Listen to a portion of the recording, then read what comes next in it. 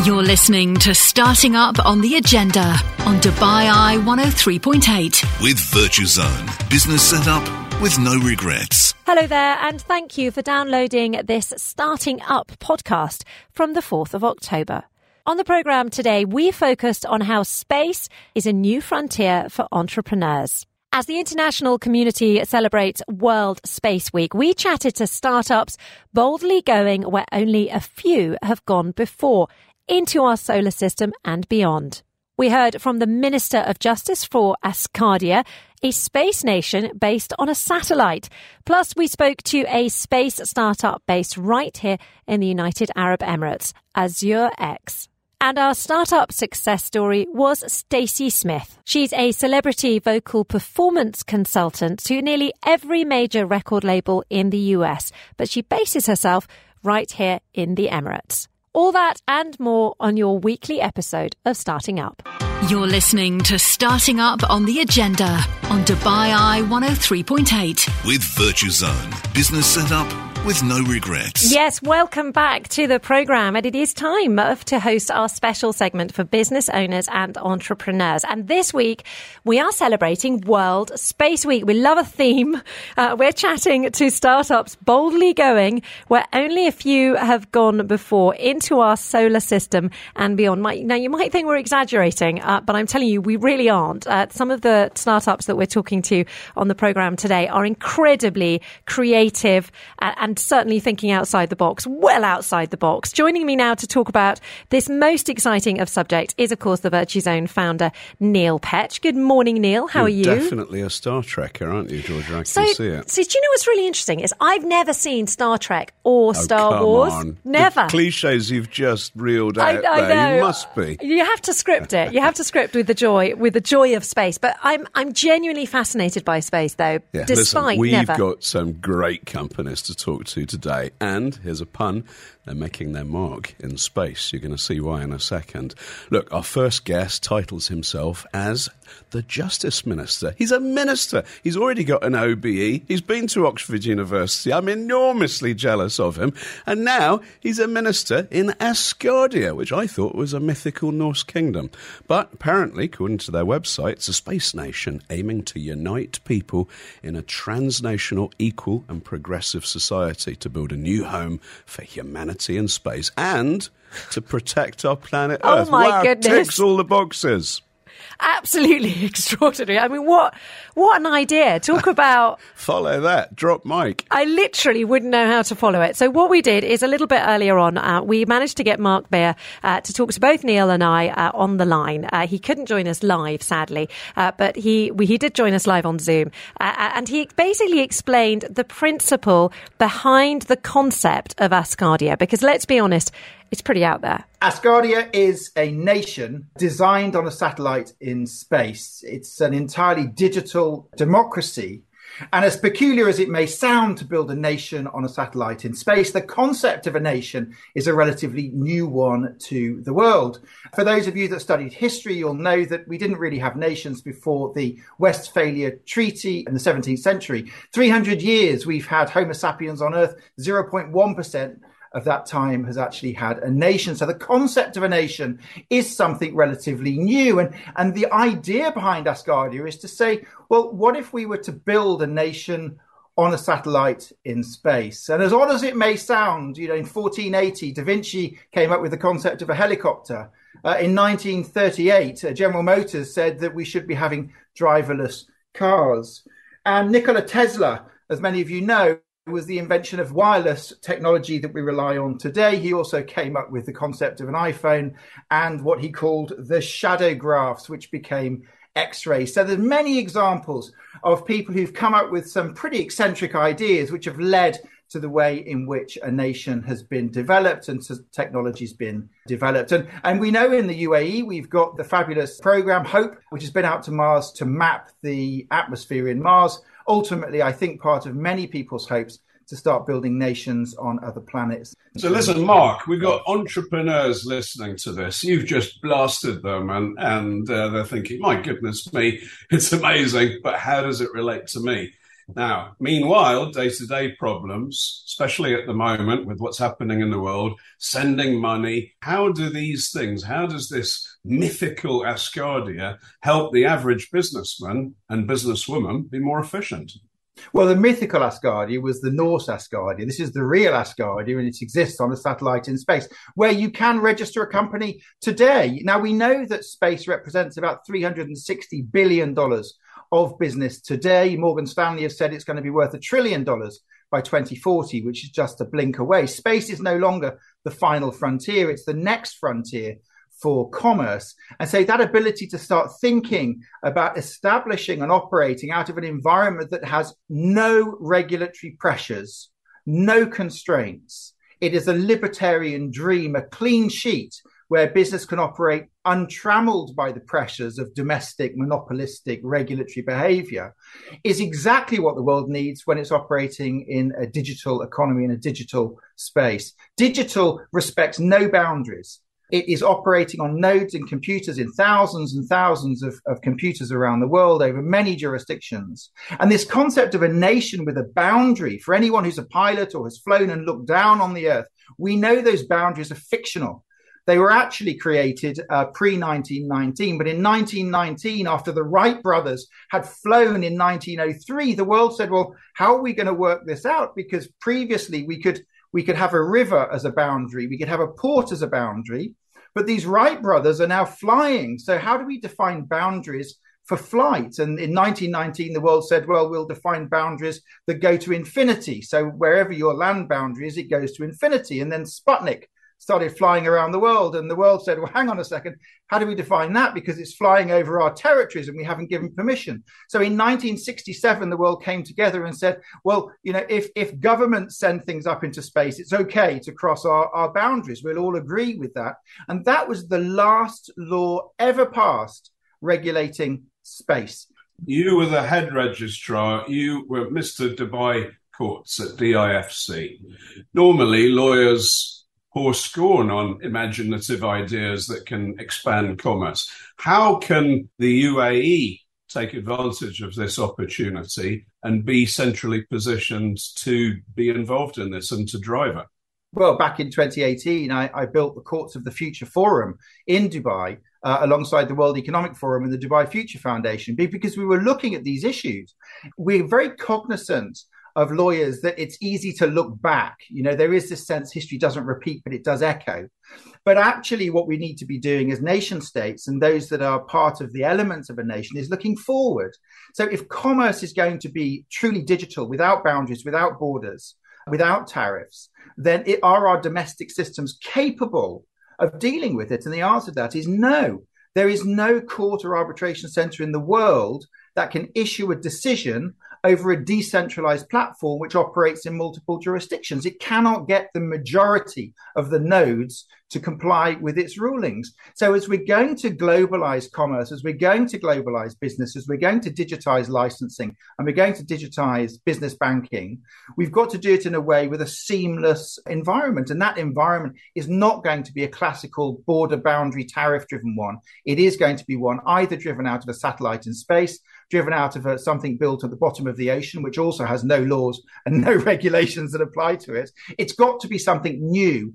And therefore, people coming up with ideas that say, let's imagine a world in which business is seamless, in which democracy is digital, I think are ideas that are likely to be in the future as relevant as Nikola Tesla's inventions were back in the turn of the 20th century. So can you tell me exactly what type of regulations you're introducing on Asgardia? What legal system are you using as a template? Well, we're building the laws from scratch, which to some extent is what we did in DIFC, and it's what's done in ADGM, and it's what's done in QIFC, and all these other financial centers have taken the best rules and regulations from around the world and melded them together, synthesized them together to deliver the best for the clients that they're looking to attract and service. And we're doing much the same, but we're actually looking forward. So I was sitting at the World Economic Forum talking to a guy that ran a satellite business years ago. And he said one of the challenges they face is, as a satellite business, they take pictures, and they take pictures of the earth for money. They're paid to take pictures, whether it's of crops growing or river flows or whatever it might be. But wherever he put his headquarters, he'd get a knock on the door from the local authorities saying, we just want to check you're not taking pictures of us. could you share with us all the pictures you've taken? And he'd say, well, no, because I'm being paid by somebody else to take them, so I can't really share them with you. And his concept, and which really got me thinking, was if only he could process those images through a business in space and sell them from space down to the relevant company or whoever it might be that's buying them, nobody can come knocking on his door and ask to get them for free. And it got me thinking about, yes, we do define ourselves by way of a nation, and we've never really looked outside. But sometimes we need to look beyond and say, if we are going to digitize the world, and if we are going to look to digital economies and digital democracies, how are we going to do it with the legacy we've got of barriers, boundaries, and tariffs? And as the world is deglobalizing at the moment, as we see more of a nationalistic focus, the world will find an alternative route, and that will be digital. And that's very much where the UAE is looking. But even within that environment, if you base yourself in a particular country, you are subject to everything that goes on in that country. So Asgardia, to my mind, presents an opportunity to wipe the slate clean and to see whether we could do it a bit better starting from scratch, given the new fourth industrial revolution that we're moving towards. Mark Beer there, Minister of Justice for Asgardia, Neil. Did that make any sense to you, head or tail? Well, you know, I have had the advantage of hearing it before, and you were mentioning Khalfan Belhoul, who's talking about the metaverse, and there's a strong connection, Georgia, between the two. And by the way, Khalfan, what a guy. I play paddle with him. He could thrash me in the metaverse or on the actual paddle tennis court. And Dubai is doing so many things that, you know, you might, yes, you think it's out there at the moment, but as Mark was saying in that interview, we thought a whole load of things. We thought the world was flat, remember? Well, you don't remember, but you know what I mean. There were, yeah, exactly. So, I mean, as Mark outlined, you know, our perspective has changed multiple times about the way we perceive the Earth and what is attainable, what is achievable. So I love the relevance to this because there's something like an international space treaty in 1962, and the superpowers of the world agreed that they would not try and claim parts of space. So this has allowed someone to put something up there, and it's a billionaire that owns this nation, because they've tried before. They've tried to do it on islands in the middle of the Pacific and stuff, but someone's always claiming that they've got some sort of control over it. Normally it's the English, Georgia. So, this has sense in international law, and I know that, you know, lawyers listening to this would enjoy the sort of intellectual jousting of it.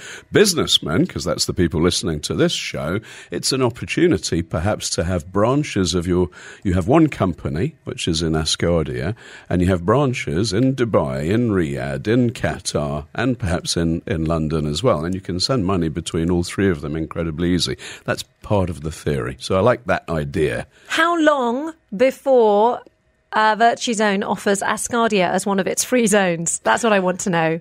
I could tell you, Georgia, but then I'm not allowed to say what I do to you afterwards. Oh my goodness me! Watch this space. See what I did? Oh my goodness! It's literally, today is pun day. We're running with that. It's not Tuesday, it's pun day, and we're going to be running with it for the rest of the day. There's too many space opportunities. Worth mentioning that Morgan Stanley estimates that the global space industry could generate revenue of more than $1 trillion or more in 2040. That is up from $350 billion currently. You have to put your little finger to your mouth when you say that, Georgia. $1 trillion. $1 trillion. So obviously, if you're a startup, that is a sector you definitely want to get your teeth into.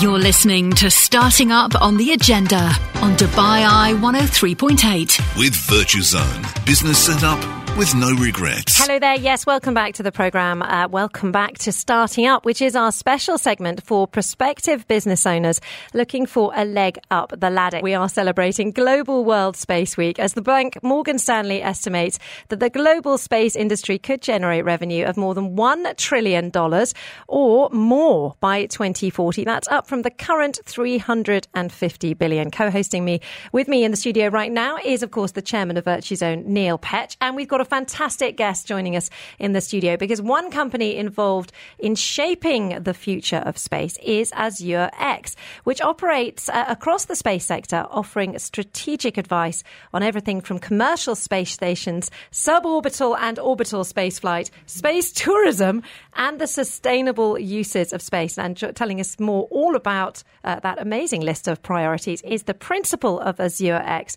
who joins us now in the studio. Welcome, Anna Hazlitt. How are you? Thank you, Georgia. Very well, thank you. Thank you, Neil. So, Anna, you have timed your visit brilliantly. NASA has hit an asteroid 11 million miles away. They have. It's taking 2 years to do it, and they timed it for your visit. So, firstly, tell us, what is the aim of World Space Week? Thank you.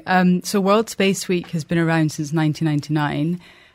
It was founded at the UN General Assembly, and it's really a global initiative to celebrate space science and to really get, children, youth, even adults all over the world looking at the space industry. So far we see around 95 nations participating in World Space Week, and that number is only going to grow, as well as the events and the activities that we see around World Space Week. So space has always, I suppose, been associated, certainly by me, because I remember Neil Armstrong jumping down one small step for man and all that sort of thing. Yeah. It was always associated with government. You're a private company, and now, if one wants to go into space, well, I think you need a private company to help you. So how did Azure X get started? Absolutely. So I think for context, if I can, I'd like to sort of talk about the space industry. So a lot of people say, what's that? It's just for governments. But what we should really understand is that the space industry plays such a critical role in our daily lives. To give you an example, a civil-based Earth observation can help us monitor dangerous changes in the climate. We can monitor our oceans, we can monitor forests, we can monitor agriculture, et cetera, et cetera. Space-based technologies connect human beings all over the world. We would not be where we are today. We wouldn't be in the studio without space-based technologies and satellite information, queuing down every second. Another example of where space-based technologies really helps human lives is in connectivity, so broadband, internet access in rural destinations. Yeah. We're seeing some fascinating private companies such as Starlink and Cooper developing satellite constellations to connect human beings all over the planet. And another really good example is to look at the International Space Station. And soon we'll see a plethora of commercially developed space stations. And with those space stations, we see a research environment which we cannot get on Earth. And that research environment is microgravity. And microgravity has really enabled scientific research and material science beyond anything we've seen to date. And there's some really great examples around micro lenses and cameras. There's really good examples of memory foam, baby formula, all invented in space. So the reason why looking at the industry and spending a number of years in the industry, it was sort of what's the role that we could play. I didn't study aerospace engineering. I'm not a scientist. But I did feel that there was a gap in terms of being the commercial arm and helping, supporting these space companies really reach out and form partnerships, raise funding, really build out the ecosystem with governments as well as the private space sector. So we play that role of the conduit or the bridge between the two, and we're, if you will, sort of strategic advisors in that role. You're listening to Starting Up on the Agenda on Dubai Eye 103.8. With Virtue Zone. Business set up with no regrets. Hello there. Welcome back to the programme. Welcome back to Starting Up. Co-hosting alongside me is the chairman of Virtue Zone, Neil Petch. And we are celebrating Global World Space Week with that figure which I keep on bandying around. But it is quite an exciting one. Morgan Stanley estimates that the global space industry could generate revenue of more than $1 trillion or more by 2040. That's up from the current $350 million. Now, one startup right here in the UAE employee who is looking to cash in a little bit, maybe on that big number, is of course Azure X. Joining us in the studio now is Anna Hazlitt, who is the principal of that company. Thank you so much for staying with us, Anna. I really appreciate it. Yeah, Anna, let's come back from space to reality for a second. So, you've got millions of entrepreneurs, perhaps not millions. You've got a huge number of entrepreneurs listening to this, and they're thinking, A, why the UAE? So perhaps you can tell us that. And secondly, some real-life examples of where your company, which I believe aggregates some of these opportunities, can give people either an opportunity to do something that relates to space or perhaps invest in it. Okay, thank you for the question. Well, we decided purposefully to set up here in Dubai 3 years ago. So the company's based in DIFC. And what we've seen is the development and the focus from the government to the sector. And it's very clear when you look at the space strategy of the UAE and you see that there's space economic zones where entrepreneurs and startups can set up. So similar to Dubai Internet City or Media City or Knowledge Village, we're going to see more and more of these space economic zones. Did you see the Thunderbirds video of the Museum of the Future? Yeah. I mean, what support for a great space company? Thunderbirds are landing. Exactly. And actually talking about the museum, there's an interesting theme on space at the museum, which we are supporting. To give you an example, so one of the companies that we work with very closely is Blue Origin. Blue Origin are a privately owned space company based in the US, founded by and led by Jeff Bezos, who's also the founder of Amazon. And one of the things that we are helping Blue Origin do is advance its space program known as Orbital Reef. One of their space programs known as Orbital Reef. So Orbital Reef is a privately developed, commercially developed space station. And like I was saying earlier about the benefits of having a space station when it comes to microgravity research and all the things that we can do on a space station, we start to see a growing number of international private players in this domain. So Azure X is very much supporting the development of the space station. And by that, I mean connecting to certain stakeholders from the region. So the space leadership, you can say, the national space agencies, and supporting basically the uptake of entrepreneurs and businesses that can look at the space station. So how can an individual get involved in that? Because that just sounds amazing. So Blue Origin have recently announced Reef Starter. So we have plans to do more activations across the UAE when it comes to Reef Starter. But Reef Starter is essentially an incubator for anyone looking to do anything in space through Orbital Reef. So you could be looking at a laboratory in space, you could be looking at an art gallery in space, real estate in space. All these things are exactly what Orbital Reef can provide as a platform. And what's interesting today is that people can go from concept to product in space in a matter of weeks and months versus years that it took us previously. So Orbital Reef is a very interesting program that we're involved with. We're also very much involved with the suborbital tourism human spaceflight opportunity through New Shepard. Yep. And with that, we'll be running activations across the UAE to encourage UAE residents and citizens to fly to space. Oh my Lord. Wow. Just sounds completely awesome. And we could literally talk for hours about this. It's an absolutely fascinating sector. In fact, Neil and I were just discussing the fact that maybe it's time for us to do like a space day, frankly, never mind space week. So really fascinating to have you joining us in the studio and to sort of outline those opportunities there for startups right here in the UAE. May the force be with you. Thank you. Been plotting that for the whole day. Anna Hazlitt, a pleasure to have you in the studio, the principal of Azure X. I hope to get you on the radio very, very soon. Thank you. You're listening to Starting Up on the Agenda on Dubai Eye 103.8. With Virtue Zone. Business set up with no regrets. Hello there. As promised, I am joined in the studio by Neil Petch, the Virtue Zone chairman and founder. But we are also joined by a rather special person. Stacey Smith is a celebrity vocal performance consultant to nearly every major record label in the United States. And she boasts an international client roster of artists across all genres. She is indeed an inspirational success story. We like to do one a week here on Starting Up. And it's a pleasure to to have you join us in the studio, Stacey. How are you? I'm well. Thank you for inviting me. This is wonderful. It's so lovely to have you here. I'm obviously feeling incredibly self-conscious at the moment about my voice. Although you just do singers, don't you? Not I was under the impression that you were going to sing for me today, no? No. Or was it Neil? Were you going to sing? It was Neil. Klingons on the starboard bow by Georgia. No, Neil was going to sing. Or were you? Did you write the song? I think he had written something. No, they want to send me to space so that no one can hear me singing. Do you know, oddly enough, the one person who would be able to sing for you is Tom Urquhart, who I have reason to believe went to a choir school, but sadly he's all the way over in the Madanach Emira, so he's not going to be able to sing for you today. We're going to have to get him one day. You must. Now tell me, you're obviously, as a vocal performance consultant, you could have based yourself anywhere in the world. Why the United Arab Emirates? Well, to be honest, it wasn't really on my radar until I had gotten married. My husband lived here, and I moved here and just saw so much opportunity, so much talent, and there really just wasn't a place.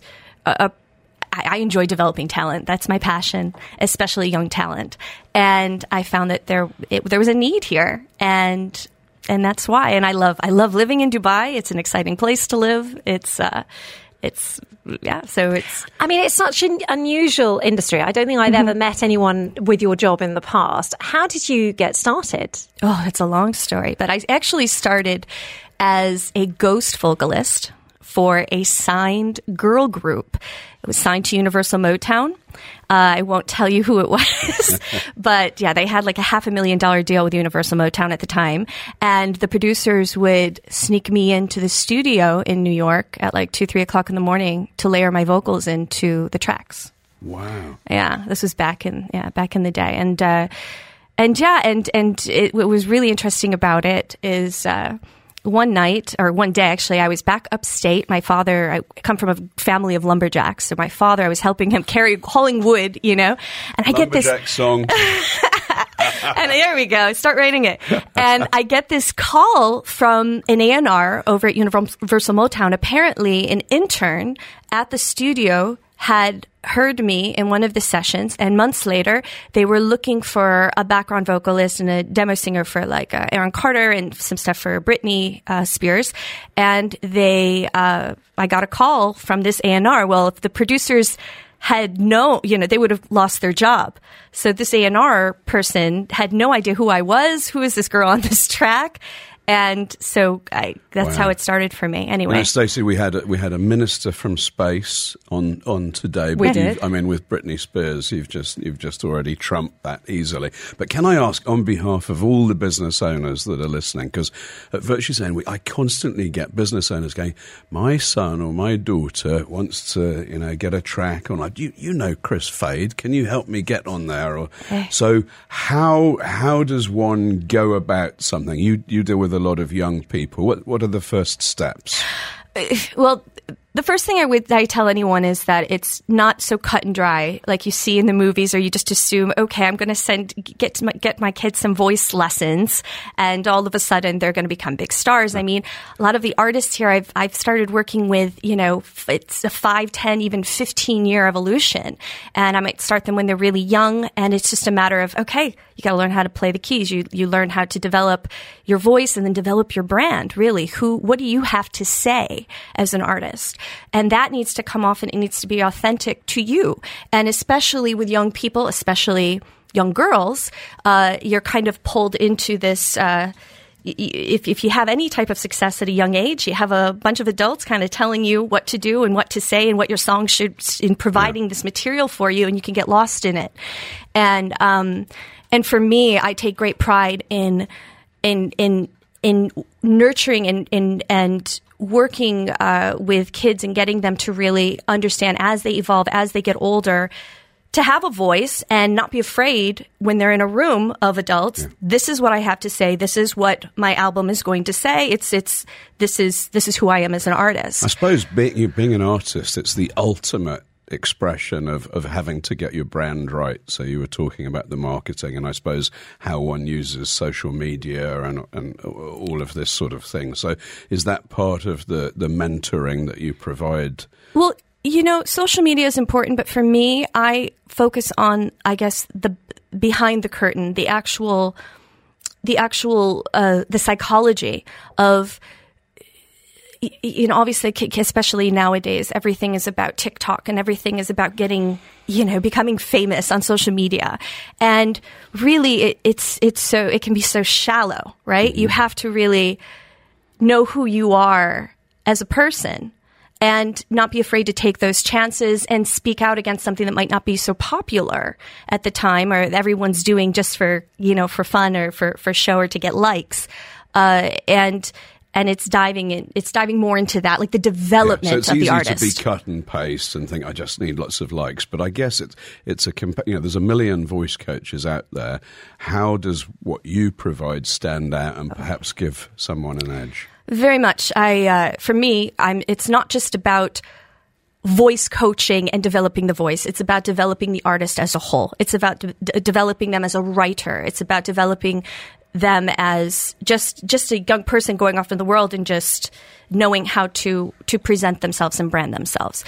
It's not, you're going to come in and work off a book for a half an hour. We're going to sing a couple songs and then move on, you know. So it's absolutely fantastic to have you in the studio and to offer that advice. I have a feeling that quite a lot of people will be texting in a few minutes' time saying, hi, I'd like to get my daughter or my son involved in the music industry. Just as Neil said, that happens an awful lot. But it's been an absolute pleasure to speaking to you. It's a sector I know absolutely nothing about. So it was wonderful to have you on the radio.